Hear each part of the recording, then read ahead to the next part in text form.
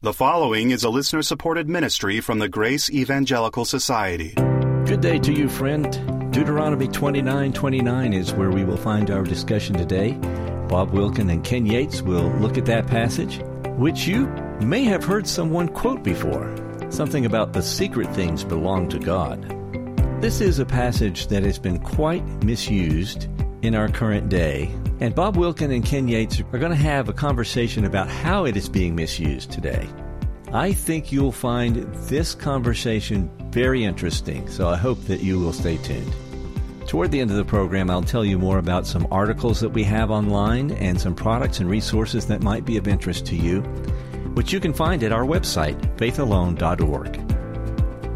Now let's get right into that discussion today with Bob and Ken. Welcome again to Grace and Focus Radio. Ken, what do you have for us today? Well, I thought another passage that would be good to look at is Deuteronomy chapter 29, verse 29, because this is a verse that we sometimes hear. One of the more abused verses in the entire Old Testament, I think. Yeah, so let me read it, and then we'll let Bob for a second tell us how he's heard it abused. Deuteronomy 29:29. The secret things belong to the Lord our God, but those things which are revealed belong to us and to our children forever, that we may do all the words of this law. Now, Bob, how have you heard this abused? Well, people don't pay much attention to the meat of the verse, which is, but those things which are revealed to us and to our children forever, that we may do the words of this law. Instead, the part that's emphasized is the secret things belong to the Lord our God. So the way I've heard it abused is basically people saying they've come across this secret, right? This secret thing, it belongs to the Lord our God, but he's revealed it to me. Well, of course, yes. And so I'm going to share this secret with you of this special food or this special vitamin or this special spiritual practice or this special this or that. Or they may use it to simply be a way in which they can evade responsibility. Like, well, I really couldn't know what to do here because it was one of the secret things, It's like the Lord leaves us in the dark on some things, and so I'm in the green here because this was one of the secret things. Well, it sounds kind of Gnostic-y to me. I don't know if that's a word, Gnostic-y, but this secret knowledge, this special secret knowledge that people have. And I run into this overseas a lot. And what do they say it means? Same thing, that there's a real big emphasis on God speaks to me these things that you don't know, but he's told me. So they'll use a verse like this. These secret things belong to the Lord, but I've got an inside track with him. So even though the rest of the verse goes on to say there's things he's revealed, right, and those things we know, and the things he hasn't revealed we don't know. And what's interesting is overseas that usually to get to know that secret things, you got to give some money. So the MOG, which is a man of God, he has this secret knowledge, and if you pay him, he'll share it with you. Wow. Which is awful nice of him. Exactly. He's got this special knowledge you need, and he'll share it with you for a price.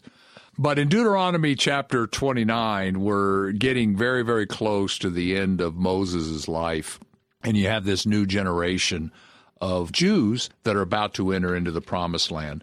And we're not going to read them all, but verses 9 through 15, Moses repeats this phrase, today, today, today. He wants them to, based upon the way the Lord has dealt with them in the past, they should keep his word. Right. They're going into the land. If they will keep his word, they will be blessed in the land, as we've seen in our previous podcast here in Deuteronomy.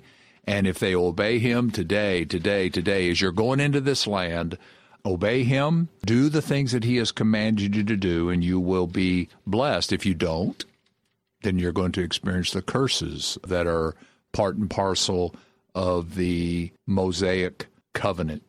I do want to just talk about one verse because we find it in the New Testament. I think it's important before we get to verse 29.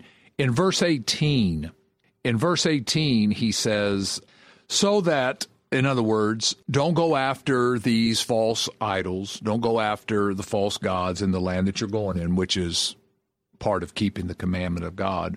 Why? So that there may not be among you man or woman or family or tribe whose heart turns away today, there's that word again, today, from the Lord our God, to go and serve the gods of these nations, and that there may not be among you a root bearing bitterness or wormwood. This is a verse that the author of Hebrews refers to in Hebrews chapter 12, verse 15. And he says this has a direct application for the church. And what Moses is saying is that one person can be a root of bitterness. He can impact those around him. And the author of Hebrews is using that same thing within the church. One person can have a negative impact upon the body. The reason I bring that up is because I have a responsibility for others in the body of Christ. It's not just how I'm doing, but how are we doing? And certainly here, what Moses is saying is, if you got a family that's worshiping these other idols, it's going to entice at least some people around them, and that can cause that root of bitterness or wormwood, which is a bitter plant, to spread to others. And so this is all leading up to the final verse of chapter 29. But what does it mean when he says the secret things belong to the Lord our God, but those things which are revealed belong to us and to our children forever? This kind of reminds me of Deuteronomy 6, right. 4, 5, 6, 7, where you're to teach the children. And those are the things that we may do all the words of this law, which kind of reminds me of James chapter 1. We're to be doers of the word, and we're to be doers of the work. One of the things I think we need to recognize is that there were people in the law of Moses that were pleasing to God. Like David was a man after God's own heart.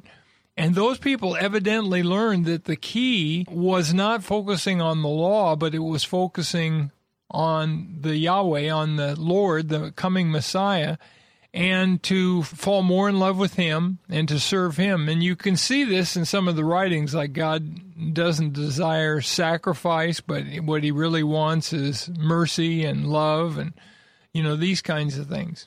I think the key, in my opinion, of understanding verse 29 is what we've talked about earlier.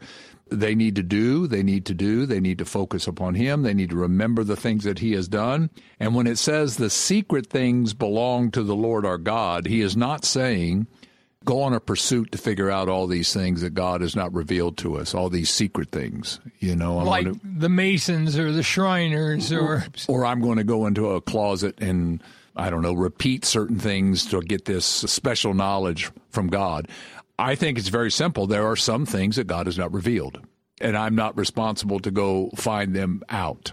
I wonder, though, too, Ken, because, that's kind of obvious, right? Mm-hmm. The things that God hasn't revealed, he hasn't revealed.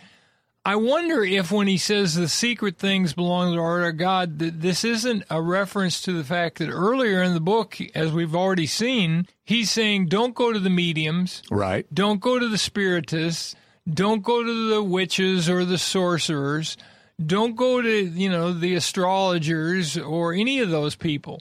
Well, what do they claim to have? They claim to have secret knowledge. Oh, sure. Right. So I wonder if this isn't a kind of a prohibition against trying to find out spiritual truth outside of what God has revealed. Oh, yeah. I think that's part and parcel with it, sure. He talked about the dreams and raising the dead and communicating with the dead. What are they called, necromancers or whatever they are, or people who talk to the dead. And of course, we even had that with King Saul, where he went to the witch at Endor.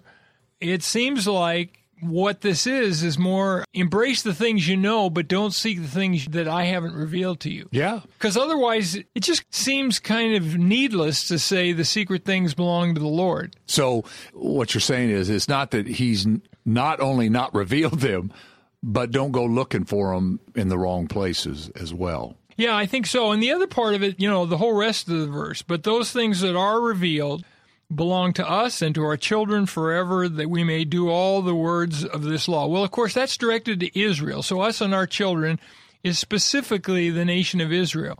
But there is extension to the church, right? Sure, right. And there's an extension to Gentiles even during the Old Testament era, because God was always reaching out to the Gentiles. I think Jonah is an example of this, and there are a number of other books in the Old Testament where God has a heart for the Gentile peoples as well. Remember Naaman, the Syrian general with leprosy? Mm-hmm. Evidently, God gives him leprosy, so he'll come to Israel and evidently comes to faith in Yahweh and faith in the coming Messiah. He seems to. And he places a Jewish girl in his home to tell him about this prophet. Yeah, right. So it seems like here that the emphasis is on the things which God has revealed to us and to our children, and so that we should be students of God's Word. And here in Deuteronomy 29, what Moses is saying is, everything that you need to be blessed in the land and to live long in the land and to receive all the blessings of this covenant, I've revealed to you. Okay, and that's all true in the New Testament as well. Absolutely. 2 Timothy 3:16.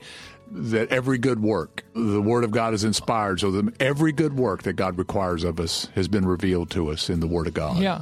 And that the man of God may be adequate and equipped and for profitable. Every good work. Yeah, for every good work. And in 2 Peter 1:3, he has given us everything we need for godliness. Right. And so therefore, act upon it. So essentially what Moses is saying to the nation, we've got what we need. Absolutely. In the Word of God, you have what you need. And ultimately, we also need to say, I think, that even though the permanent indwelling of the Holy Spirit did not start until Pentecost, AD 33, the truth was the Holy Spirit was operative in the Old Testament and allowed Old Testament believers to obey Him. Absolutely, right. So there was an operation of the Holy Spirit. Remember, Jesus said the Holy Spirit has been with you, but He will be in you. That's what took place at Pentecost. All right, well, thank you, Ken, and thank you all for listening, and keep grace in focus. Thank you, gentlemen, for that interesting discussion. Would you like to deepen your understanding of Scripture and the Christian life? Well, a great place to start is our website. It's faithalone.org. That's faithalone.org. We've got all kinds of free materials on the site available for you. One of those, which is extremely popular, is our magazine, Grace in Focus. It comes out 6 times a year. It's full color, easy to read, and people are really growing who read it. So stop by and get a free subscription at faithalone.org. We would like to thank all of our financial partners who help us keep this show going. All gifts are tax deductible and very much appreciated. If you'd like to find out how you can be a financial partner, visit us at faithalone.org. We are so happy when we hear from listeners. Maybe you've got a question or comment or feedback. If so, please send us a message. Here's our email address. It's radio@faithalone.org.